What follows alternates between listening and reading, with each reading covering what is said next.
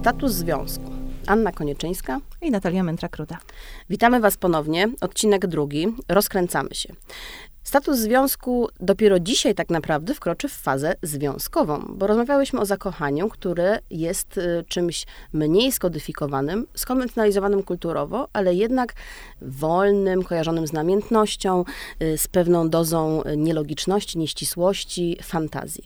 Teraz będziemy mówiły o tym, o czym od początku miałyśmy mówić, czyli o tym, co to znaczy związek, dlaczego jest czymś właśnie bardzo silnie obramowanym, nie tylko kulturowo, ale społecznie, no i wręcz w efekcie legislacyjnie i urzędowo i państwowo.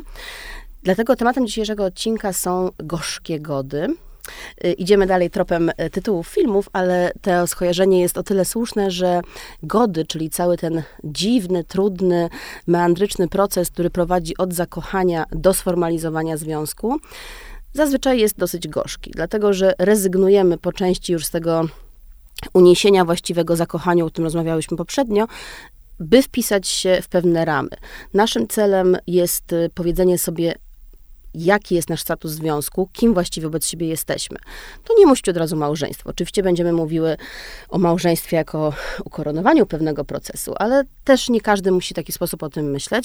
Będziemy po prostu mówiły, jak dochodzimy do momentu, w którym mówimy sobie, jesteśmy razem, nie tylko wobec siebie nawzajem, ale wobec świata.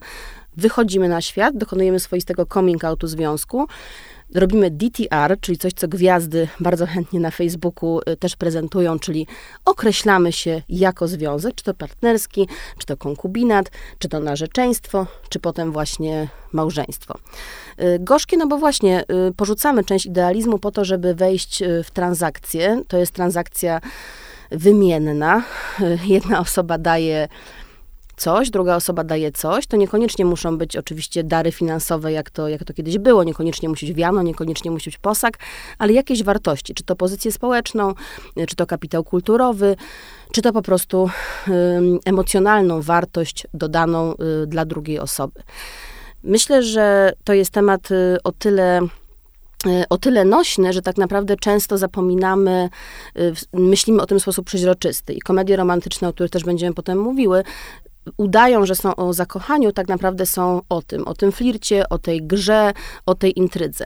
I gdy wczoraj pytałam się mojego męża, co on o tym wszystkim sądzi, bo też zauważyłam, że często ta gra jest domeną kobiet, też kobiety muszą w nią wygrywać, żeby uzyskać rezultaty pożądane, to on powiedział, że dla niego jakby sytuacja jest prosta, albo przynosi szczoteczkę do zębów do czyjegoś mieszkania, albo nie. No i to się już mu zdarzyło kilka razy, że tą szczoteczkę przyniósł i to było dla niego ten moment DTR, to był dla niego moment stwierdzenia, tak, to jest na poważnie, nie spotykamy się, tylko nie chodzimy, nie randkujemy, nie flirtujemy, tylko właśnie uznajemy, że od tej pory tworzymy coś razem.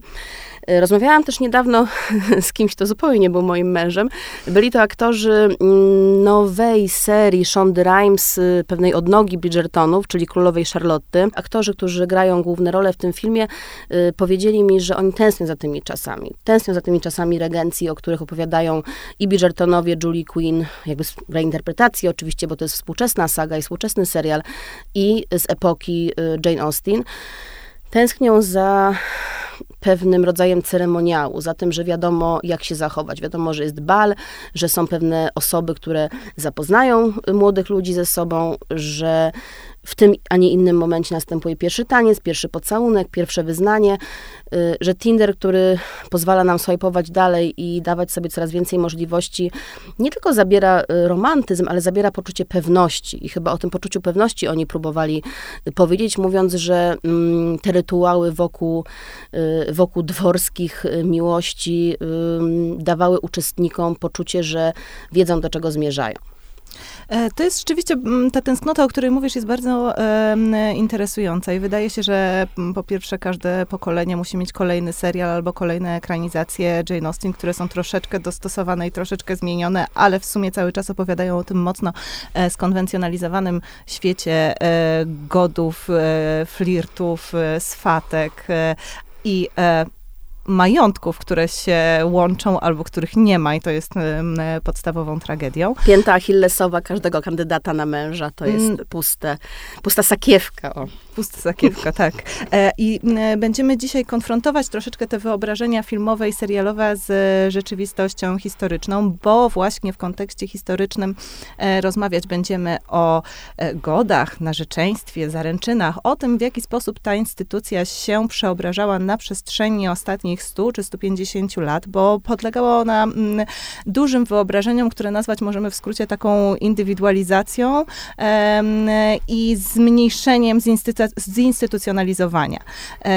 I w tym, jak wyglądała instytucja narzeczeństwa, czy godów, czy poszukiwania partnera w wieku XIX, już nie tyle w serialach, co rzeczywiście w rzeczywistości społecznej, pomoże nam w tej opowieści specjalistka i nasza dzisiejsza gościni Alicja Urbanik-Kopeć, kulturoznawczyni i anglistka, autorka książek Instrukcja nadużycia, Chodzić i uśmiechać się wolno każdemu i tej najnowszej, której dotyczyć będzie nasza rozmowa, Matrymonium o małżeństwie nieromantycznym. Zapraszamy serdecznie na rozmowę z Alicją. Dzień dobry, Alicjo, witamy cię serdecznie. Dzień dobry, cześć. Fajnie, że jesteś. Dziękujemy ci bardzo. Też się cieszę bardzo. Zaczęłyśmy rozmowę o godach i o okresie narzeczeństwa i wspomniałyśmy o naszej dzisiejszej nostalgii za dawnymi czasami, kiedy te gody były obwarowane wieloma rytuałami, o naszym współczesnym zainteresowaniu takimi serialami jak Bridgertonowie i kolejnymi ekranizacjami Jane Austen, które zaspokajają jakąś naszą tęsknotę. I chciałybyśmy skonfrontować ten obraz z obrazem rzeczywistych godów i rzeczywistego narzeczeństwa w XIX wieku, którym się zajmujesz. Czy mogłabyś nam powiedzieć trochę o tym, w jaki sposób poznawali się młodzi pod koniec XIX wieku? To jest bardzo dobre pytanie i odpowiedź na to pytanie zależy w dużej części od tego, o jakiej klasie społecznej mówimy, bo oczywiście to w różnych klasach społecznych wyglądało różnie. Ale jeżeli chodzi o miejską inteligencję, myślę, że to nas będzie interesowało i w ogóle o różne klasy społeczne mieszkające w mieście, to poznawało się potencjalnego partnera i partnerkę w sposób dużo bardziej sformalizowany niż dzisiaj jesteśmy do tego przyzwyczajeni. To znaczy większość rodzin właśnie z burżuazji, z mieszczaństwa, z miejskiej inteligencji, z arystokracji organizowała, mając nastoletnie córki, czyli te córki, które już znajdowały się na rynku matrymonialnym, na wydaniu, organizowała różnego rodzaju spotkania towarzyskie. Na ogół to były tak zwane fajwy, czyli herbatki o 5 po południu, ale generalnie na ogół miały wyznaczony jeden dzień w tygodniu, kiedy mieszkanie było otwarte i można było po prostu wpaść z wizytą pod dowolnym pretekstem, jacyś różni bliżsi, dalsi znajomi rodziny. No i tam te spotkania towarzyskie były organizowane z intencją tego, żeby właśnie młodzi ludzie, kawalerowie przyszli i na ogół nie tyle nawiązali znajomość, to po prostu obejrzeli sobie tę córkę, która jest na wydaniu. No bo ta córka, bo to jakby tam to nie było pomyślane w ten sposób, żeby prowadzić jakąś interakcję między tymi młodymi ludźmi, tylko raczej ta młoda panna na przykład siedziała i rozmawiała ze swoją matką, albo ze swoimi koleżankami, albo ze swoimi siostrami, a młodzi mężczyźni siedzieli i jakby obserwowali. Czyli jak do kina przychodzili właściwie. Tak, trochę jak do kina też przychodzili trochę popatrzeć na przykład, bo w dobrym guście było, żeby ta młoda panna na przykład zaprezentowała jakieś umiejętności, na przykład, że umie grać na pianinie, albo na przykład zaprezentowała, że coś namalowała i to też była taka prezentacja obrazka, na przykład, który ona namalowała. To zresztą jest bardzo dobrze, wiele lat przed okresem, o którym mówię, ale uwiecznione w Emmie Jane Austen, także właśnie tam jest taka prezentacja obrazu, portretu, który Emma namalowała. To było dość takie właśnie często spotykane, czy charakterystyczny sposób tej interakcji.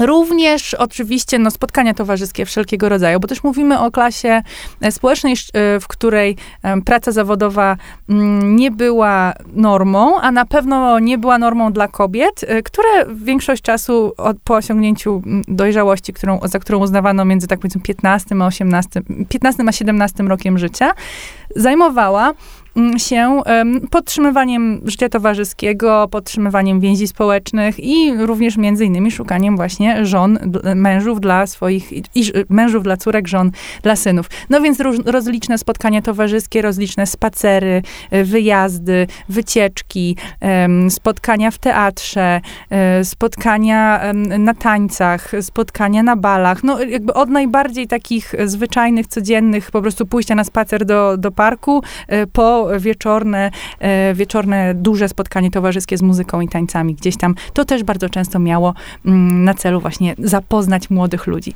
Chociaż... A kto i co ustalał? To znaczy, kto i co negocjował i w tym momencie jakaś rozmowa była jednak niezbędna między tymi potencjalnymi kandydatami na małżonków. Tak, oczywiście, bardzo ciężko jest powiedzieć, wiecie, bo mamy czasem taką tendencję do mówienia o dawnych czasach jako o takim okresie, kiedy to wszystko było inaczej, zupełnie nie wolno było tego, a wolno było to. No wiadomo, to tak jak w życiu. Jakaś tam norma kulturowa istniała, ale oczywiście ludzie tę normę kulturową szerzej lub bliżej obchodzili z różnych stron. No nasze informacje pochodzą albo z pamiętników osób właśnie takich cywilnych, tak? Albo z różnego rodzaju poradników. No bo XIX wiek to jest okres poradnictwa, w którym, zresztą to jest taki okres, który się nie skończył, ale wiek XIX to jest okres poradnictwa, w którym jest mnóstwo poradników na każdy temat, bardzo dużo różnych poradników dobrych manier i też takiego dobrego życia właśnie rodzinnego i społecznego, tak jak prowadzić zaloty, jak się tam oświadczać i tak dalej, więc stąd wiemy różne rzeczy. No więc podsumowując, teoria była taka, że to młody mężczyzna miał najpierw przyjść do ojca, czy też prawnego opiekuna, bądź też opiekunki dziewczyny, kobiety, którą sobie wypatrzył i to właśnie z mężczyzną, z tym opiekunem, czy też opiekunką, jeżeli nie było żadnego męskiego członka rodziny, ustalić sprawę, tak? To znaczy powiedzieć, z jakiej jest rodziny, jaką ma pracę, jakie ma dochody, jaki ma potencjalne widoki na przyszłe dochody, bądź też na spadki różnego rodzaju, przyznać się do tego, jakie ma długi, bo to też była taka rzecz, że mężczyźni młodzi w pewnej klasie społecznej, mam na myśli od mieszczaństwa w górę, oczekiwano, że oni mają pewne tak zwane kawalerskie długi, czyli po prostu pieniądze, które... Przegrali w kartę. Tak, dokładnie. No i właśnie, że ma powiedzieć, jakie ma te długi. No i ten męski opiekun tej dziewczyny ma sprawę przemyśleć i się zgodzić bądź nie zgodzić. No jak się zgodził, to wtedy mogły nastąpić oficjalne oświadczyny, które były takim teatralnym przedstawieniem trochę, że wszyscy wiedzieli oczywiście, że to się wydarzy, to nie była żadna tajemnica. No ale właśnie wtedy młodzieniec mógł się oświadczyć tej pannie, która te oświadczyny przyjmowała. Rzeczywistość oczywiście była różna. No, młodzi ludzie bardzo często dogadywali się przed jakąś rozmową z ojcem, czy tam z opiekunem. Oświadczyny dziewczęta same przyjmowały, bądź też ich nie przyjmowały. Na ogół bardzo często wyglądało to tak, że mężczyzna oświadczał się swojej narzeczonej już później, a jak ona się zgodziła na te oświadczyny, to on wtedy szedł do tego ojca, udając, że te oświadczyny nie nastąpiły w ogóle i wtedy następowały drugie oświadczyny publiczne, tak? Więc tak, ale element ustalania, a też ten element ustalania tych kwestii finansowych, który był bardzo istotny, on też często odbywał się nie aż tak oficjalnie, on się często odbywał tak jakby w kuluarach. To w wielu źródłach można znaleźć taką informację, że klasy wyższe w ogóle poświęcały bardzo dużo czasu i energii na szukanie mariaży. I to była, powiedzmy, cała etatowa praca, szczególnie dla kobiet z tych klas społecznych, więc też oni doskonale wiedzieli, kto z jakiej rodziny pochodzi, jakie ma widoki na przyszłość, jaką ma pracę, więc też te wywiady na temat tego, ile ten młodzieniec zarabia, ile będzie zarabiał, a ile córka ma posagu, a ile ma siostra, ile ojciec ma pieniędzy i tak dalej, no to one się tam odbywały jakoś nieoficjalnie przy okazji spotkań towarzyskich i tak dalej, więc też to przepytywanie to już było raczej takie potwierdzenie, jakby stanu wiedzy, który wszyscy i tak mieli, ale odbyć się musiało. No właśnie, w powieściach i później w ekranizacjach Jane Austen jest tak, że pieniądze są podstawowym i zasadniczym tematem, ale autorka gdzieś tam próbuje to za każdym razem pożenić z miłością. Nomen omen. Oczywiście, bo to jest tak, że dobra bohaterka znajdzie sobie męża, który będzie w nagrodę za jej miłość bogaty i przystojny. Oczywiście, tak w ogóle jest. To jest rozwiązanie. I wtedy wiesz, że dobrze wybrałaś, jak zakochasz się w kimś, kto jest bogaty i przystojny. Tak powinno być. Bardzo, bardzo dobre, bardzo dobre. To jest ta kwadratura koła, to jest połączenie racjonalności z czuciem. W zasadzie kończymy, nie? Wszystko wiemy. Alicjo, w swojej książce dosyć szybko piszesz jednak, że to pieniądze determinowały w dużej części rynek małżeński. W ogóle właśnie to określenie rynek małżeński jest tutaj jakoś znamienne i że to o pieniądzach przede wszystkim rozmawiamy, kiedy rozmawiamy o tym, że właśnie nieromantycznym małżeństwie, ale no właśnie o małżeństwie nieromantycznym. Powiedz, jaką rolę, jaką funkcję pełniła ta konwencja miłości romantycznej w takim razie? Czy była takim pozłotkiem tylko? Tak, oczywiście. Ja myślę, że przede wszystkim należy powiedzieć, że ja piszę w swojej książce i uważam w ogóle, że kwestia tego, że małżeństwa były bardzo w dużym stopniu determinowane pozycją finansową jednej i drugiej strony, to nie była kwestia tego, że ci ludzie byli po prostu z natury tacy pazerni wszyscy w dawnych czasach, w drugiej połowie XIX wieku, bo tym się okresem zajmuję, tylko po prostu tak urządzone było ówczesne społeczeństwo, że te kwestie finansowe były jeszcze istotniejsze niż są obecnie. Myślę, że dziś nie możemy powiedzieć, że one są nieistotne, że dziś to indywidualizm i uczucie nami rządzi, bo każdy, kto ma, widział kiedyś ratę kredytu za mieszkanie, to też rozważa takie rzeczy jak pozycja finansowa. Oczywiście i będziemy też rozmawiać o tym, że tak naprawdę nie wychodzimy zazwyczaj aż tak daleko ze swojej klasy społecznej. No właśnie, ale trzeba powiedzieć, że w XIX wieku niewątpliwie, w drugiej połowie XIX wieku w miejskich, wyższych klasach społecznych, to na pewno ze względu na system, w jakim to było zorganizowane, była bardzo, bardzo istotna kwestia, ta kwestia finansowa, niezależnie od tego, jaka była twoja osobista, nie wiem, opinia na temat tego, czy należy wychodzić za mąż z miłości, czy należy wychodzić za mąż tak zwanie rozsądnie. I tak, no właśnie, więc ta kwestia miłości romantycznej, ona była taką troszeczkę przykrywką, no bo nie było takiego praktycznie momentu w XIX wieku, nawet w okresie największego tego przymusu ekonomicznego, czyli tuż po powstaniu styczniowym, w momencie, w drugiej połowie wieku, w latach 70., 80., kiedy był kryzys finansowy, sytuacja polityczna na ziemiach polskich wyglądała fatalnie, to nawet wtedy nie było takiego momentu, żeby wszyscy, czy w duży mainstreamowy sposób mówiono o tym, że tak, małżeństwo to jest decyzja finansowa i kieruj się tylko tym, czy będziesz miała, moja droga, co jeść i gdzie mieszkać i czy ten twój mąż się zajmie waszymi wspólnymi dziećmi. Nie, zawsze i poradniki, i artykuły prasowe, i różnego rodzaju jakieś takie informacje w ogóle kierowane do młodych kobiet podkreślały równo, że nie należy wychodzić za mąż dla pieniędzy, że kobiety, że tak, to się zdarza często, że kobiety wychodzą za mąż dla pieniędzy, że mężczyźni się żenią dla pieniędzy, ale te małżeństwa nie są szczęśliwe, że ich zawsze czeka kara, że to nie jest tak, że oni będą szczęśliwi, że należy kierować się owszem rozsądkiem, czyli tam sprawdzić, jak ten kandydat wygląda i tak dalej. Ale absolutnie nie wychodzić za mąż dla pieniędzy. To nawet w poradnikach dla służących się pojawiało, gdzie autorki pisały, że sprawdzić, czy nie biedak i nie pijak, ale żeby nie lecieć na pieniądze, że to nie jest ważne. No, co brzmi troszeczkę absurdalnie w sytuacji, w której większość kobiet bardzo istotnie rozważała te kwestie finansowe. Natomiast im bardziej te kwestie finansowe były palące, to ja mam wrażenie, że ten taki mit miłości romantycznej i tego, że związek małżeński to jest w ogóle kwestia uczucia, się bardzo rozwija w drugiej połowie XIX wieku. Już na przełomie wieku XIX i XX to już jest taka, może nie obowiązująca narracja, bo jednak jest mnóstwo ludzi jeszcze z starszej daty wówczas, która ma bardziej pragmatyczne podejście do związku, ale na pewno to jest taka idea i koncepcja, która wydaje się bardzo kusząca i bardzo wraz z rozwojem tego mitu takiej dobrej rodziny mieszczańskiej, która jest właśnie takim bliskim związkiem emocjonalnym między kobietą a mężczyzną, którzy mają dzieci,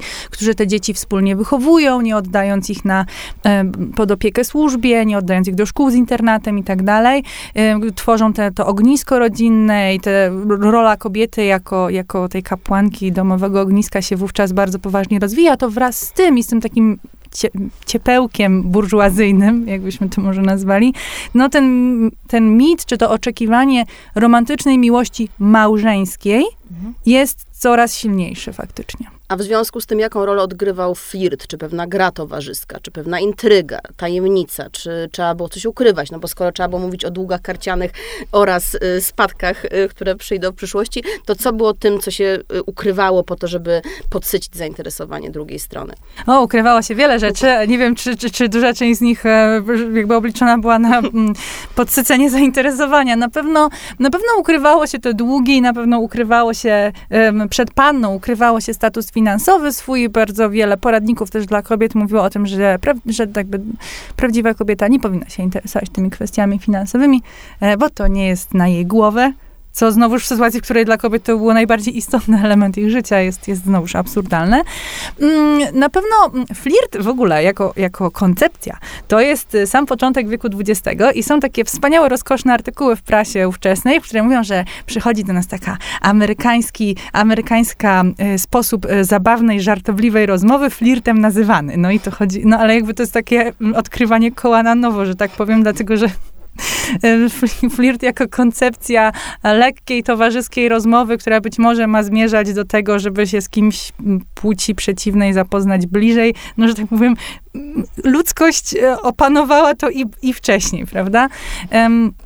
Natomiast tak, co się ukrywało. Na pewno nie mówiono o kwestiach związanych z seksem absolutnie. Jakieś takie, chociaż oczywiście istniała taka sposób rozmowy, który oczywiście w sposób bardzo zaowalowany odnosił się do różnych kwestii erotycznych, to też znajdują się narzekania, że ta młodzież w latach 80. i 90. XIX wieku jest strasznie nieprzyzwoita i że młode panienki słuchają takich żartów, że im od tego uszy więdną i że to już absolutnie tak nie może być. Młodzież zepsuta, młodzież rozpasana. No to wiadomo, zawsze młodzież jest zepsuta. Właśnie to samo miałam powiedzieć. Od starożytnego Egiptu młodzież zawsze jest zepsuta. Młodzież zepsuta i rozpasana, więc myślę, że te standardy flirtu, standardy rozmowy między młodymi ludźmi były zdecydowanie, powiedziałabym, że nie, że podobne do dzisiejszych, ale zdecydowanie mniej sztywne niż nam się wydaje, że mogłyby być. Natomiast na pewno ta norma kulturowa, którą starsze pokolenie zawsze desperacko starało się sprawić, żeby ona była zachowywana, no to ona na pewno była sztywniejsza niż dziś. No a jeżeli mówimy o sztywniejszym i mniej sztywnym, no to żyjemy w czasach, w których tak naprawdę nie potrzebujemy tej sztywności, a same sobie ją narzucamy, bo o tym też rozmawiamy z Natalią już w drugim odcinku i w pierwszym odcinku, że my sobie narzuciłyśmy pewne ramy, mimo tego, że biograficznie nie musiałyśmy. I ty podobnie zdecydowałaś się na narzeczeństwo, na ślub w dosyć młodym wieku. Też jakby, miłość miłością, no ale przecież nie musiałaś pakować się w ten schemat. Tak. Ja jak wyszłam za mąż, miałam 26 lat, to chyba jest trochę powyżej średniej. Nie, już nie. Obecna średnia to jest 28 lat, czyli dokładnie tyle, ile miałam ja. Sprawdziłam to wczoraj. Natalia, ta średnia, brawo, jesteś prymuską. Ta średnia wzrasta i rzeczywiście to w 2021 czy 2022 już było 26, 28, ja 30, więc wszystko się tutaj zgadza. Czyli średnio, znowu jesteśmy średnią przeciętną Polką. Jesteśmy, tak, dobrze, to bardzo mnie to uspokaja. Średnią przeciętną Polką. Okej, miałam 26 lat, jak wyszłam za mąż. Wiesz co, ja się zawsze nad tym zastanawiam, bo też wydanie tej książki mnie troszeczkę do tego zmusiło, bo w trakcie różnych wywiadów czy paneli często dostaję takie pytanie, które czasem zadawane jest bardzo podejrzliwym tonem, takim wiecie, a czy pani ma męża? No bo napisałam książkę o XIX wieku, o małżeństwie, w której wypowiadam się na temat tej instytucji, powiedziałabym z pewnym dystansem. Myślę, że część ludzi oczekuje... Co najmniej ironicznie. Tak, myślę, że część ludzi oczekuje, że powie, że absolutnie, to przeżytek. Nie, ja bardzo wierzę jako osoba o poglądach lewicowych, bardzo wierzę w instytucje i uważam, że szczęśliwość społeczna zależy w dużej części od tego, żeby instytucje ją otaczające były trwałe i dobrze działające. A jedną z najważniejszych instytucji społecznych jest instytucja małżeństwa. I myślę, że i podchodzę do małżeństwa właśnie w taki sposób. To znaczy, że historycznie i kulturowo to jest taka instytucja, i cały czas to słowo będzie się powtarzało, która jest nam potrzebna ze względu po pierwsze na jej ogromne znaczenie w kulturze, to znaczy na takie znaczenie, które w bardzo skrótowy i telegraficzny sposób przekazuje reszcie społeczeństwa, że jesteśmy z kimś w związku, że jesteśmy zobowiązani do lojalności wobec jakiejś drugiej jednostki, a że nas w związku z tym pewne oczekiwania wiążą, ale jednocześnie, że mamy dzięki temu pewne prawa związane, no wiadomo, tak, z finansami, dziedziczeniem, opieką nad dziećmi, otrzymywaniem wsparcia finansowego, otrzymywaniem wsparcia od państwa i tak dalej.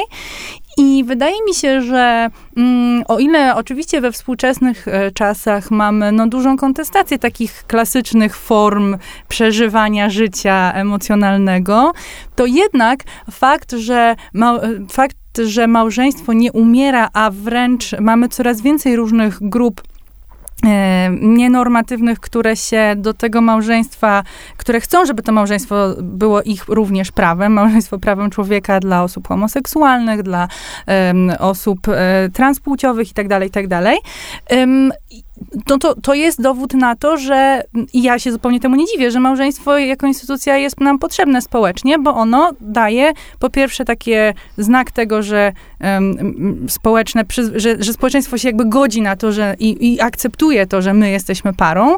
Dla wielu ludzi jest to bardzo przydatne i bardzo satysfakcjonujące, żeby ta informacja w świat poszła. Taki certyfikat. Taki certyfikat, tak. A z drugiej strony jest dla nas jakimś tam parasolem bezpieczeństwa w dalszym ciągu. Nie tylko dla kobiet, choć dla kobiet pewnie w większym stopniu niż dla mężczyzn. Ale podsumowując, ja myślę, że małżeństwo jako instytucja jest potrzebne. Czy małżeństwo religijne jest potrzebne? No to inna kwestia, ale małżeństwo cywilne, jako społeczny znak kulturowy jest, myślę, niezagrożone. Z małżeństwem wszystko okej, tak? Będzie trwałe. No właśnie, o XX-wiecznym i XXI-wiecznym rozchwianiu i kontestowaniu małżeństwa będziemy mówić jeszcze bardzo dużo w naszym podcaście. Na razie bardzo serdecznie dziękujemy Alicji. Dzięki. A Alicję zapytałyśmy nie tylko o to, jak w XIX wieku się podrywano, ale też jak ona sama zdecydowała się na narzeczeństwo, a potem ślub. I dlatego nie mogę nie zapytać Natalii o tą jej historię. To znaczy, miałyśmy tutaj zdradzić i wiem, że te słuchacze, przynajmniej nasi znajomi, bardzo czekają na ten moment, kiedy zdradzimy, dlaczego wzięłyśmy ślub, ale jeszcze hola, na razie jest narzeczeństwo. Czy przy tak właśnie indywidualnym podejściu, jakie reprezentujemy obie do życia, miałaś poczucie, że zaręczyny są momentem, na który czekasz, czy twój partner, twój obecny mąż denerwował się, czy ten rytuał był jakkolwiek żywy w waszej relacji? Ten rytuał był żywy i jest to coś, co budzi we mnie dzisiaj zdziwienie. Dlatego, że nasze zaręczyny były bardzo... Kiedy się o nich tak opowiada, zaraz o nich opowiem w 3 zdaniach, bo bez przesady, były bardzo konwencjonalne. Były tak konwencjonalne, że aż zabawne, ponieważ mój narzeczony, mój obecny mąż oświadczył mi się pod wieżą Eiffla w Paryżu. I od razu tutaj uprzedzam wszystkich, którzy chcieliby powtórzyć ten gest, że to trzeba sobie wybrać odpowiednią stronę wieży Eiffla, bo myśmy wylądowali w ciemnych krzakach. Byliśmy tam po raz pierwszy, a w każdym razie tej okolicy nie znaliśmy jakoś specjalnie i mój mąż nie wiedział do końca, gdzie ma stanąć, żeby to wyglądało tak filmowo, ale też nikt jakby nie wymagał tak naprawdę, żeby to wyglądało filmowo i absolutnie to nie było nigdy dla mnie jakimś marzeniem, żeby była to jakaś taka przygotowana scena. My zupełnie nie jesteśmy takimi ludźmi, którzy muszą mieć przygotowane dekoracje.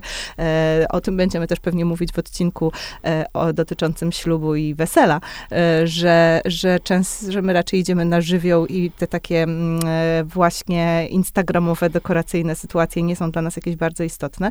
Natomiast sama decyzja była istotna i ja chyba faktycznie dzisiaj się trochę tego wstydzę, że chyba rzeczywiście trochę wierciłam tę dziurę w brzuchu, żeby przejść do jakiegoś następnego etapu w naszym związku. Że rzeczywiście jakieś decyzje chcę, żeby tutaj zostały podjęte, żebyśmy jakieś kroki kolejne na naszej drodze czynili. W związku z czym tak naprawdę ta nasza historia była bardzo klasyczną w pewnym sensie realizacją takiego standardowego dosyć planu. To, że najpierw ze sobą chodzimy, że później, no akurat my, bo ta kolejność może być różna. Myśmy ze sobą mieszkali, potem się zaręczyliśmy, potem wzięliśmy ślub. Oczywiście są też pary, które zamieszkują ze sobą dopiero po zaręczynach albo nawet dopiero po ślubie, ale myśmy taką mieli możliwość, że mieszkaliśmy już ze sobą i w gruncie rzeczy mogliśmy spokojnie pozostać, co jest właśnie interesujące z perspektywy czasu, że mogliśmy spokojnie pozostać na etapie mieszkania razem i na przykład później mieć dopiero dziecko. Niepotrzebne było w gruncie rzeczy do niczego konkretnego, niczego takiego namacalnego, to, żeby się w Paryżu zaręczać, czy to, żeby później organizować ślub i wesele, ale jednak najwyraźniej potrzebne to było nam. W związku z czym tak to właśnie wyglądało, było to romantyczne, dostałam piękny pierścionek po babci, wszystko było bardzo, bardzo tak, jak należy, ale i to też jest interesujące i o tym też będziemy dzisiaj rozmawiać, czym tak naprawdę ten okres narzeczeństwa później jest, bo mam wrażenie, że w naszym przypadku i że w wielu przypadkach współczesnych par jest to w gruncie rzeczy taki sygnał, że zaczynamy przygotowania do ślubu i tak naprawdę niekoniecznie dużo więcej się zmienia, jeżeli już wcześniej ze sobą mieszkasz i już się dosyć dobrze znasz, więc to trochę tak w naszym przypadku było, chociaż pamiętam też, że zaprosiliśmy naszych przyjaciół po to, żeby jeszcze zrobić takie reveal party po prostu i pokazać ten pierścionek. Ania się śmieje, bo była na tym spotkaniu, jeśli dobrze bardzo pamiętam. Urocze i tutaj zaplatają się oczywiście różne sensy. Po pierwsze jest to pierścionek po babci, czyli jest to wpisanie tego momentu związku, dopiero prawdopodobnie tego momentu związku w całą historię rodzinną, w lewistrosowską tutaj antropologię rodzinną, czyli w to, że zakorzeniamy ten związek również w tej ciągłości pokoleniowej. Wcześniej pewnie tak było w przypadku mieszkania, no bo wtedy też się rodziny musiały poznać, no ale w ogóle dopiero kiedy rodziny w to wchodzą, kiedy dopiero jakieś szersze społeczeństwo w to wchodzi niż najbliżsi przyjaciele, to zaczynamy mówić o tym związku jakoś skodyfikowanym. Tych kroków, tak jak powiedziałaś, jest kilka i w każdym związku jest kilka i na pewno jest tak, że gdyby do żadnego z tych kroków nie doszło, no to te gody musiałyby się jakoś i tak zakończyć. W sensie, że jakby troszkę nie było możliwości, troszkę nie ma możliwości, żeby ciągnąć gody w nieskończoność. To znaczy ten moment, kiedy właśnie któraś strona zaczyna wiercić dziurę w brzuchu, jak powiedziałaś, jest tym momentem, kiedy chcesz wyłożyć karty na stół. Kiedy chcesz powiedzieć jakby, czym to jest. No, nie ma w tym tak naprawdę nic niezwykłego, no bo właśnie wspaniałością godów wspaniałością zakochania jest to, że nie wiemy, o co chodzi tak do końca i nie musimy wiedzieć, a wspaniałością godów jest to, że zmierza do zdefiniowania i do ustalenia reguł gry. Moja historia pewnie jest trochę inna z racji tego, co już mówiłam poprzednio, czyli pewnych perturbacji, które się wydarzyły po drodze, bo ja już byłam narzeczoną, kiedy zostałam narzeczoną po raz drugi, dlatego te zaręczyny również zrytualizowane w dosyć absurdalny sposób, bo też w pięknym miejscu w Alhambrze, w Hiszpanii, pod czujnym okiem i obiektywem japońskich turystów, były tak naprawdę po tym, jak data ślubu już była dawno ustalona i wszystko już było powiedziane, i całe życie zaplanowane, ale tak czy siak mieliśmy potrzebę odtworzenia rytuału dla samego rytuału. Uznaliśmy, że ten moment przyklęku na jedno kolano, moment męczenia pierścionka, moment płaczliwego tak, jest po prostu konieczny, żeby móc pójść dalej, żeby móc zamknąć za sobą pewien etap i otworzyć kolejny, w którym już nie targujemy się. No bo tak naprawdę całe te gody to jest taki po prostu moment targowania się, niekoniecznie właśnie tak jak rozmawiałyśmy z Alicją, na poziomie czysto finansowym, dzisiaj coraz rzadziej na poziomie czysto finansowym, ale targowania się właśnie, co sobie nawzajem damy. I to, co dzisiaj mnie uderzyło, jak sobie o tym jeszcze myślałam, to te kwestionariusze, które coraz częściej pojawiają się na randkach, to jakby kolejne wcielenie tak naprawdę tych swatek, no bo najpierw swatki mówiły z tym stronom zainteresowanym, kogo właściwie sobie przedstawiają, potem te swatki były coraz mniej osobowe, a coraz bardziej jakieś narzędzia temu służyły. No, Tinder jest swego rodzaju swatką, ale te kwestionariusze, które sobie dajemy pod tytułem czy lubisz koty, czy twoja mama ma niebieskie oczy, czy mieszkałeś na wsi, czy chcesz mieszkać na wsi, tak naprawdę są takim narzędziem zastępczym i trochę kojącym nasz dojmujący metafizyczny lęk przed drugim człowiekiem, bo tak naprawdę to, że lubi koty, z czasem okazuje się mniej ważne od tego, czy właśnie ma metafizyczną głębię. Znaczy, tego nie pytamy tak naprawdę o emocje, bo nie możemy tego wiedzieć. Nie możemy zapytać kogoś o to, co naprawdę chcemy zapytać, a tak naprawdę o co chcemy zapytać. Czy będziesz mnie kochał do śmierci? Ale przecież nie pytamy, czy lubisz koty. Tak, wydaje się, że rzeczywiście te kwestionariusze są takim, mnie przynajmniej, jak o nich myślę, wydają się takim narzędziem na wskroś kapitalistycznym, które jest tak optymalizuje cały proces, tak? Przyspiesza. Załatwiamy. To już nie musimy o tych kotach rozmawiać, tylko po prostu już załatwiamy i odhaczamy rzeczywiście, jeżeli w momencie, w którym znajdujemy się na jakimś rynku, na którym tych możliwych partnerów jest wiele i nie chcemy tracić czasu na coś, co jest zupełnie bez sensu. Wynaturzeniem był speed dating. Na szczęście ta wspaniała moda już minęła, no bo Tinder jakby zabrał to pole, ale przecież jeszcze 10 lat temu, 15 lat temu speed dating was a thing, jak to się mówi, czyli przychodziło się do stolika, gdzie siedziało 5 potencjalnych kandydatów i po 3 pytaniach albo ktoś odpadał w przedbiegach, albo trafiał do drugiej rundy, czyli jakby to właśnie neoliberalne myślenie o tym, że czas to pieniądz, bardzo zresztą słuszne w moim pojęciu, ale w przypadku miłości czy się sprawdzało, czy nie do końca, no bo faktycznie wykluczyło się kandydatów, którzy zupełnie nie byli adekwatni, ale też jak rozmawiałyśmy już wcześniej, przecież i tak ci nieadekwatni odpadają w przedbiegach, bo te gody, które nam się przydarzyły, to były z osobami, które były już wyselekcjonowane środowiskowo. Natalia wyszła za mąż za mojego przyjaciela z liceum, ja wyszłam za mąż za kolegę ze studiów, jakby to wszystko było w zamkniętym, hermetycznym środowisku, bardzo bezpiecznym poletku, tak naprawdę nie wychodziłyśmy w ogóle poza ramy naszej grupy społecznej, klasy społecznej, nawet naszego szeroko pojętego środowiska intelektualnego, tak, jakby to było bardzo, bardzo wąskie kręgi, nie odważyłyśmy się wyściubić nosa poza nie. Ale też jest to bardzo klasyczna i powszechna sytuacja, gdy spojrzymy na nią w kontekście socjologicznym. Proszę się nawet zastanowić, ile znacie par, w których partnerzy pochodzą z kompletnie innych środowisk. To się zdarza stosunkowo rzadko. To jest poniekąd jakby jakiś element takiego romantycznego obrazu, że rzeczywiście idziemy tą ulicą, siadamy w tym pociągu, czy nie wiem, spotykamy się w barze i spotykamy tam kogoś, kto jest z kompletnie innego świata i zakochujemy się w nim jako osobie, a on może zupełnie nie mieć z nami nic wspólnego. A potem babcia mówi, że mezalians. Potem babcia mówi, że mezalians, ale też nawet jeżeli spotykamy się w nowojorskim barze na Manhattanie, to pewne warunki zostały już spełnione. To znaczy na przykład jest to ktoś, kogo stać na tego drinka w barze na Manhattanie.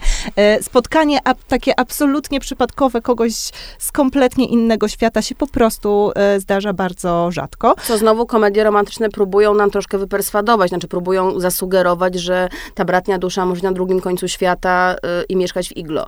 Co oczywiście jest nieprawdą, ponieważ tak samo jak Tinder daje poczucie nieograniczonych możliwości, no bo algorytm nam podaje osoby, które są blisko, więc to jest jakby taki niby zupełnie, znaczy arbitralny, ale nieklasowe kryterium, no ale tak czy siak, no jakby wciąż zatrzymujemy się na pewnym poletku, jakby wciąż to złudzenie nieograniczonych możliwości pozostaje złudzeniem. Tak, pojawia się taki wątek w różnych komediach romantycznych, pojawia się też taka dyskusja między przyjaciółkami w Seksie w Wielkim Mieście, bo tam, jak wiadomo, pojawia się wszystko i o tym, że jeżeli prawdziwym jest przekonanie, że mamy tylko jedną bratnią duszę i na tę bratnią duszę mamy trafić, no to mamy troszeczkę przekichane, bo ona może jest w Meksyku. No więc nie jest w Meksyku, zazwyczaj nie jest w Meksyku. Najczęściej jest jednak wśród naszych znajomych albo gdzieś w bliskim nam środowisku. I to jest... A nawet jeśli zakochałybyśmy się w kimś z Meksyku, to gody już prowadzimy z kimś, kto jest trochę bliżej. Z kim można tą grę prowadzić na bieżąco, no bo to ma być wymiana, więc jakby trudno wymieniać się z kimś, kto jest niedostępny. Zdecydowanie tak. I to jest też proces, który zachodzi i ma miejsce na przestrzeni wieku XX, kiedy po pierwsze zmniejsza się zdecydowanie liczba par, w których jest duża różnica wieku. Coraz rzadziej zdarzają się takie związki, w których mężczyzna jest dużo starszy od kobiety, no bo to raczej w tę stronę, chociaż nie zawsze, bo na przykład wyczytałam wczoraj, że bracia Jane Austen mieli obaj starsze starsze od siebie żony, więc zdarzało się też w drugą stronę, no ale najczęściej było tak, że się młodą panienkę, która po prostu jej walutą była uroda czy dziewictwo, wydawało za starszego kawalera. W wieku 20 ten dystans się bardzo, bardzo zmniejsza. Młodzi są coraz częściej rówieśnikami, no ale są rówieśnikami, no właśnie, nie tylko w takim sensie metryki stricte, ale są rówieśnikami w sensie społeczno-kulturowym, co jest też pokłosiem globalizacji i tego, że mamy coraz więcej jakby wspólnych zainteresowań, wspólnych zjawisk jakichś kulturowych, społecznych, które nas łączą. To znaczy na przykład chodzimy w podobnym czasie do szkoły, możemy sobie o tym porozmawiać, co to się wtedy działo, uczestniczyliśmy w tych samych wydarzeniach historycznych, możemy sobie rozmawiać o tym, jak to było, kiedy było referendum o wejściu do Unii Europejskiej, na przykład.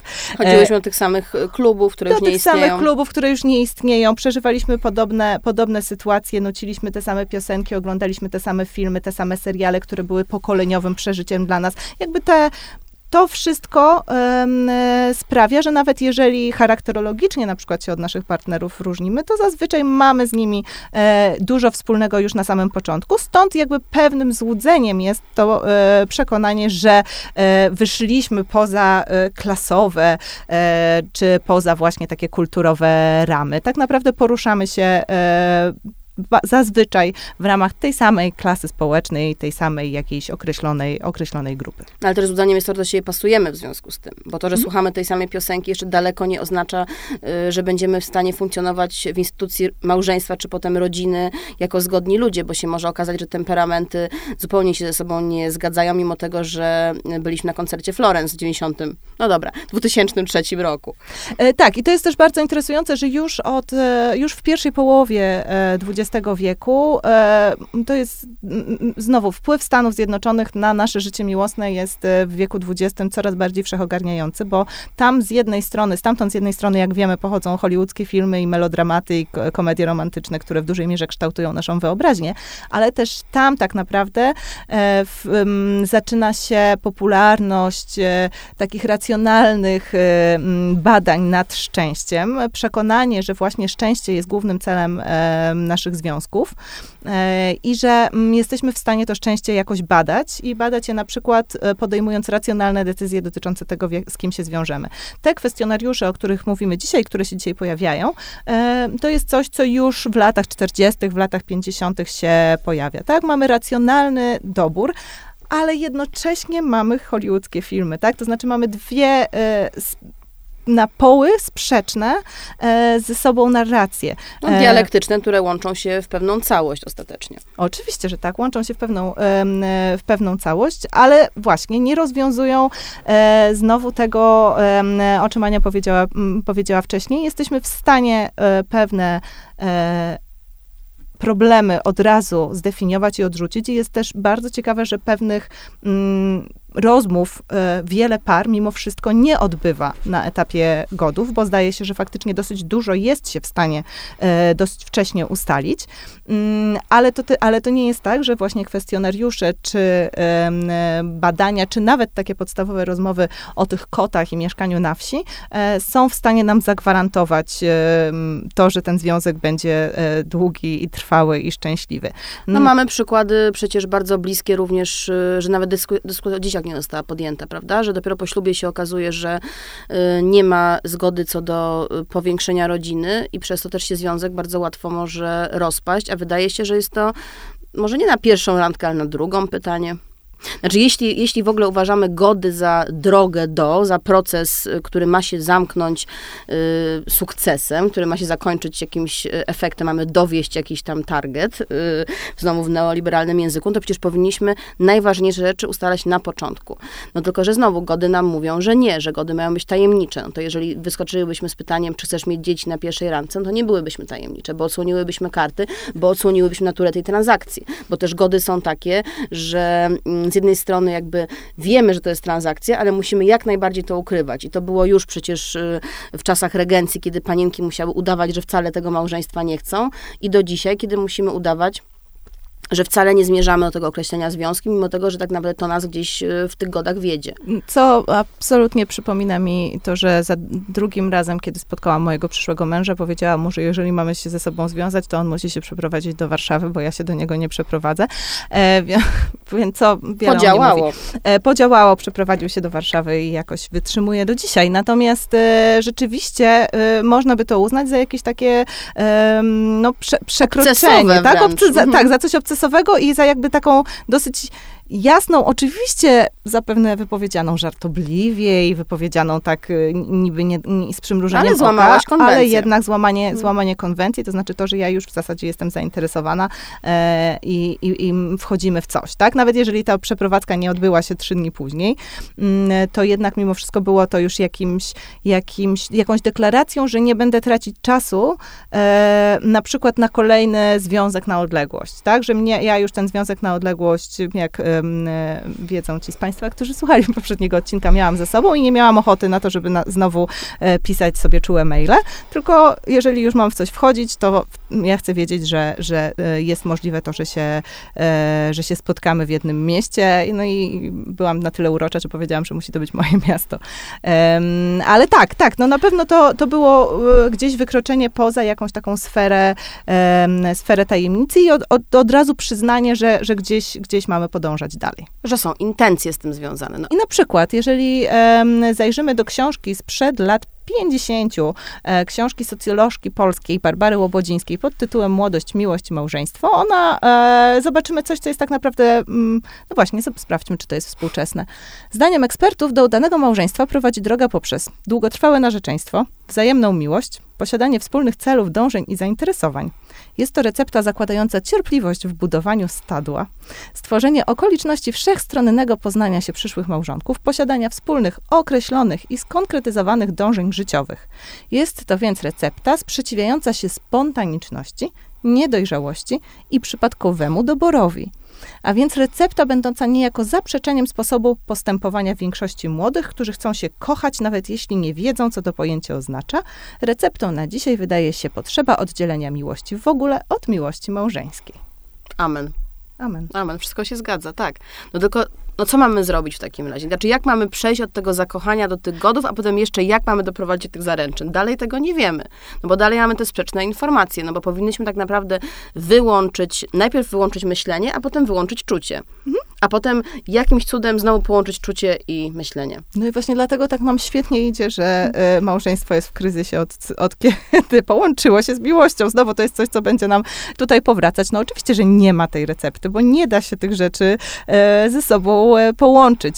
Także nawet chronologicznie, jak sobie o tym pomyślimy, jeżeli byśmy nawet już zrobili sobie takie na poły żartobliwe ćwiczenie myślowe, że mamy tych pierwszych 18 do 24 miesięcy, kiedy jesteśmy w stanie jakiegoś szoku i po prostu haju narkotykowego, no to trzeba by było te 2 lata odczekać, żeby zacząć te gody, podczas których będziemy się poznawać. I wymieniać informacje niezbędne. No, a to się jednak raczej będzie pokrywało, w sensie albo łączyło. Oczywiście może narzeczeństwo, tak jak w lubianej przeze mnie komedii romantycznej, bardzo długie zaręczyny, trwać bardzo długo, ale to też tam się niekoniecznie kończy dobrze dla tylko, bohaterów. że my pokoleniowo nie miałyśmy czasu, bo tak naprawdę, jak obserwuję trochę młodszych od nas, to oni szybciej stabilizują się w życiu, więc szybciej mogą podjąć te decyzje o tym statusie związku, a tak naprawdę u nas bardzo wydłużony był ten czas zakochania, bardzo wydłużony był ten czas emocji, bo bardzo późno decydowaliśmy się na kroki, w cudzysłowie, życiowe, które by zakładały również możliwość wejścia w małżeństwo.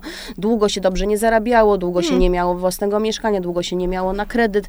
W związku z tym jakby też te zobowiązania się deklarowało o wiele, wiele później, prawda? Czyli jakby ten okres tych godów mógł tak naprawdę dopiero zaistnieć w momencie, kiedy była gotowość, żeby w ten kolejny etap wejść. No a też myślę, że jesteśmy jednak bardzo mocno ofiarami komedii romantycznych z przełomu lat 90. i 2000, które pokazywały wszystko, co jest przed happy endem. No a happy end dopiero miał miał dopiero stać się drogą, czy drzwiami, czy wrotami do tego instytucjonalnego, skodyfikowanego związku. Wszystko, co było wcześniej, to były zakochanie rozczarowaniu i gody, czasami razem, czasami osobno. Też większość komedii romantycznych, jak sobie o tym pomyślimy, opowiada o miłości z perspektywy jednej osoby. Znaczy, niekoniecznie kobiety. Często to jest genderowo oczywiście ustawione tak, że to kobieta zabiega i to my patrzymy na świat jej oczami, ale na przykład wspaniałe filmy Notting Hill czy Cztery wesela i pogrzeb są o mężczyźnie, o neurotycznym bohaterze granym przez Hugh Granta, który poszukuje miłości, nazywa się go oczywiście romantykiem, prawda? Czyli osobą, która jest idealistyczna w tym swoim poszukiwaniu i właśnie nie patrzy na te wszystkie za i przeciw, koty kontra psy, tylko właśnie szuka tego braterstwa dusz. Ale w każdym razie podążamy za tym jednym bohaterem, który już na początku się zakochuje. My wiemy, że on kocha, jakby to jest punkt wyjścia, prawda? Wiemy, że on kocha i potem są pewne zabiegi, które mają sprawić, żeby druga osoba poczuła to samo. Często są to zabiegi, które dzisiaj byśmy nazwali stalkingiem.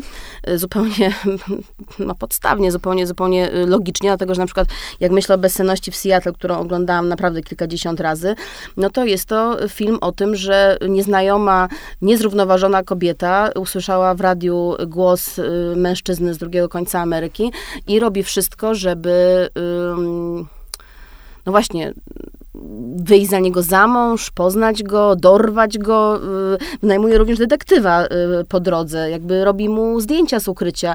Robi różne naprawdę dosyć straszne rzeczy, właśnie po to, żeby w jakimś sensie ułatwić sobie, pójść na skróty, żeby ta osoba druga nie uczestniczyła w godach, tylko żeby ona sama sobie uczestniczyła w godach, sama uzyskała wszystkie informacje o tej drugiej osobie. To jest dlatego tym bardziej dziwne, czemu to się akurat stało sztandarową komedią romantyczną, skoro tak naprawdę udział dwójki bohaterów jest zupełnie nierównomierny. Potem jest troszkę inaczej, już masz wiadomość z tymi samymi aktorami, czyli z Meg Ryan i z Tomem Hanksem, gdzie faktycznie toczy się pewna korespondencja, pewna gra, tylko że nie wiedzą, że są tymi osobami, którymi są, więc znowu ten element tajemnicy się zaciera z elementem transakcyjności. Bardzo ciekawe jest obserwowanie, jak się komedie romantyczne przekształcają. Też się tym już zajmowaliśmy trochę na Vogue.pl przy okazji cyklu postromantyczności, że te współczesne komedie romantyczne, które obwarowuje język nowego pokolenia i sposób myślenia o związkach, pełen potrzeby opanowania lęku przed otchłanią, którą jest bycie z drugim człowiekiem. Te wszystkie pojęcia takie jak czerwone flagi, różowe flagi, trigger warning czy love bombing, wszystkie te zagrożenia, które drugi człowiek może nam zafundować, im relacja jest bliższa.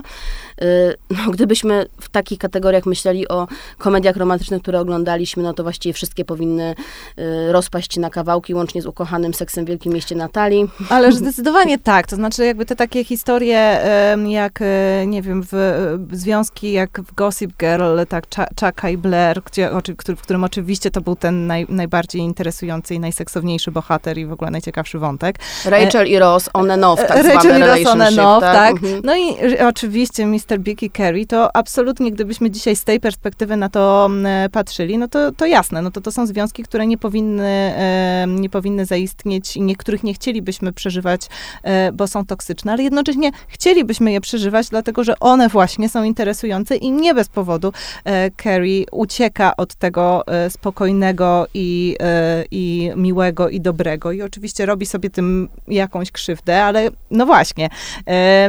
Ale po to, żeby znów być w godach, bo te gody są rajcujące, intrygujące, po to, żeby znów trafić na ten rynek, gdzie nic nie jest pewne, gdzie wciąż jakby gra się toczy o wysoką stawkę i wciąż nie wiemy, czy wszystkie asy w rękawie druga osoba pokazała, nie? Jakby w sensie, no właśnie typowy przykład Rachel i Ross, para, którą wiedzieliśmy, że będzie razem od pierwszego odcinka, jest razem dopiero w odcinku ostatnim tak naprawdę. No to nas bardzo interesowały te perypetie i też to, czy akurat they were on a break, czy niekoniecznie. Jakby to jest znowu powrót trochę do tego, o czym rozmawiałyśmy poprzednio, to znaczy o tym, co jest interesujące, jakie historie są interesujące. Być może w ogóle nie powinniśmy chcieć przeżywać interesujących historii, tylko oglądać je na ekranie, ale niekoniecznie nimi żyć. Z drugiej strony jest trochę budzącą lęk mój osobisty wizja takiego wchodzenia w relację, w której jestem już tak pełna lęku na samym początku. To znaczy, jeżeli zacznę szukać tych czerwonych flag, to istnieje dosyć duże prawdopodobieństwo, że je znajdę, po pierwsze, a po drugie drugiej jest spora szansa na taką sprzeczność też. To znaczy, czy powinnam być na przykład z dobrym człowiekiem, którego nie kocham? Bo to jest poniekąd miejsce, do którego może nas doprowadzić tego rodzaju spojrzenie, tak? Jeżeli zaczniemy racjonalnie i też jakby z myślą o swoim bezpieczeństwie, o swoim dobrostanie, o takim well-beingu, tak, rozważać swoje relacje i okaże się, że jest w naszym otoczeniu ktoś, kto jest naprawdę dobry i jest mężczyzną czy kobietą, osobą, przy której się czujemy bezpiecznie, ale no nic nas tam, no to czy z taką osobą się wiązać, czy jednak to jest dobra recepta na to, żeby w pewnym momencie zacząć szukać wrażeń gdzie indziej, bo po prostu będziemy znudzeni dosyć szybko. Więc no znowu, tak, to jest po raz kolejny w zasadzie ten sam wątek. No i znowu to jest case terapeutycznego języka, o którym rozmawiałyśmy, czyli po terapii, po sesji terapeutycznej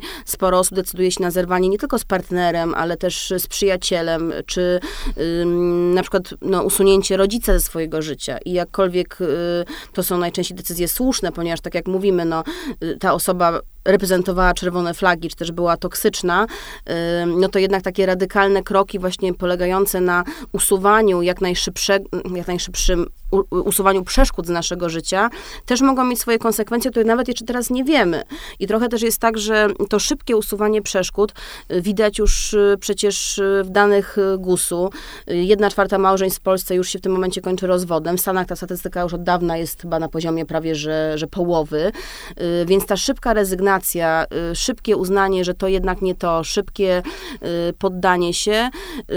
Nie chcemy tutaj stać na straży instytucji małżeństwa do śmierci, jeśli oczywiście związek nie gra, ale ta statystyka pokazuje, że że zmieniamy zdanie? Trochę jest tak, że zmieniamy zdanie, ale też trzeba zwrócić uwagę na to, że w ogóle spada liczba małżeństw, to znaczy spada liczba zawieranych małżeństw, spada liczba małżeństw w ogóle, bo się rozpadają albo z powodu rozwiązania, albo z powodu śmierci jednego z partnerów. I jasne, to pokazuje, najłatwiej powiedzieć, że to pokazuje przemiany społeczne i to, że nie musimy. W wielu przypadkach to po prostu chodzi o to, że ludzie nie poszli do urzędu czy do kościoła, bo tego nie potrzebują, ale i tak tworzą związki, więc wiadomo, że GUS nam wszystkiego nie powie. Więcej nam być może powie o gospodarstwach domowych na przykład prowadzonych wspólnie. Ale znowu, nie stojąc na straży konserwatywnego porządku i konserwatywnej instytucji, jest świadectwem pewnego właśnie rozchwiania i pewnego takiego rozedrgania społecznego, to, że jedna z instytucji, która stanowiła społeczną podstawę, jest rzeczywiście teraz uważana przez wielu za niepotrzebną. Toksyczną, szkodliwą, przemocową. Toksyczną, szkodliwą i przemocową. I oczywiście, jakby nie mówimy teraz, czy to jest... To jest rzeczywiście tak, że jak się wejdzie na jakiekolwiek takie artykuły, czy właśnie GUS-u, czy jakichś rządowych, instytucjonalnych jednostek, które o tym piszą, to zawsze się pisze o tym z troską i smutkiem, że nam się rozpadają instytucje. Oczywiście na to możemy wprowadzić kontrę w postaci, ale co w tym złego, skoro cały wiek XX i początek wieku XXI jest okresem indywidualizacji tego, że ludzie szukają własnego osobistego szczęścia i w zasadzie wypisują się poniekąd ze społecznych oczekiwań, w dużej części, albo przynajmniej te społeczne oczekiwania nie pełnią już dla nich aż tak istotnej roli. Proszę zauważyć, że oczywiście jest tak, że nadal pewne takie resztki tego dawnego społecznego wymiaru zaręczyn czy narzeczeństwa wciąż jeszcze istnieją. Ale jest tak, że od lat 60. narzeczeństwo i zaręczyny nie są już prawnie skodyfikowane, nie istnieją w kodeksie rodzinnym. To się staje tylko kulturową, możliwą, ale niekonieczną fazą przed ślubem. I stopniowo jakby staje się coraz bardziej takim właśnie rytuałem, a coraz mniej relacją, wpisywaniem się w relacje społeczne, a jeżeli, to budzi bardzo często niepokój, albo jest właśnie, jak powiedziała moja przyjaciółka, gdy zapytałam ją, jak ona wspomina okres narzeczeństwa, Boże, to było bardzo stresujące. To było bardzo stresujące, no bo gdzieś musimy ten związek przedstawić naszym rodzicom i te nasze rodziny się ze sobą spotykają często właśnie wtedy, kiedy my najpierw podejmiemy jakąś tę decyzję i bez większego oporu najczęściej, czy z jakimś takim niemym już teraz niezadowoleniem, po prostu musimy przedstawiać te nasze rodziny, które czasami są mniej lub bardziej ze sobą charakterologicznie kompatybilne, ale też nie jest to połączenie rodzin jak w dawnych czasach. Te rodziny nie muszą się kochać, nie muszą się później specjalnie spotykać. Tak naprawdę nie musi ich specjalnie wiele łączyć. To po prostu w tym czasie rzeczywiście, teściowie się poznają ze sobą, fajnie, dzień dobry, może będą razem organizować wesele i to by było na tyle. Więc to są takie resztki, które zresztą nie są w ogóle konieczne, bo przecież mamy też pary, które zaręczają się i biorą ślub w ogóle bez udziału rodzin, tak? Po prostu zapraszają znajomych na świadków i tyle, tak? Albo wyjeżdżają za granicę. No tak, ale tak jak mówisz, to rozchwianie powoduje luki w systemie, a luki muszą być wypełnione i tych nowych form związków powstaje coraz więcej. Czy rodzina patchworkowa, o której mówiliśmy, czy chociażby jakiś rodzaj friends with benefits. Każda z tych, jeżeli używam jakiegokolwiek pojęcia, znaczy, że ono jest skodyfikowane. To znaczy, jeżeli jest jakieś pojęcie, którego używa wobec siebie osoba wobec drugiej osoby w relacji, znaczy, że to jest jakaś forma kodyfikacji. To znaczy, że może już nie potrzebujemy być narzeczonymi czy małżeństwem, ale potrzebujemy powiedzieć sobie, co nas właściwie łączy i do czego to prowadzi. I to się chyba nie zmieniło. W następnym odcinku powiemy o tym.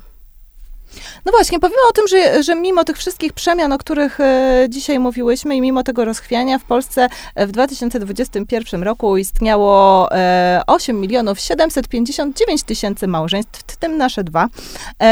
I powiemy sobie trochę o tym, jak dochodzi do tego, że jednak się staje na tym tak zwanym ślubnym kobiercu i co się dzieje, kiedy jednak decydujemy się na tę drogę najbardziej tradycyjną, a może tę drogę tradycyjną możemy sobie również zindywidualizować i odmienić. Do usłyszenia.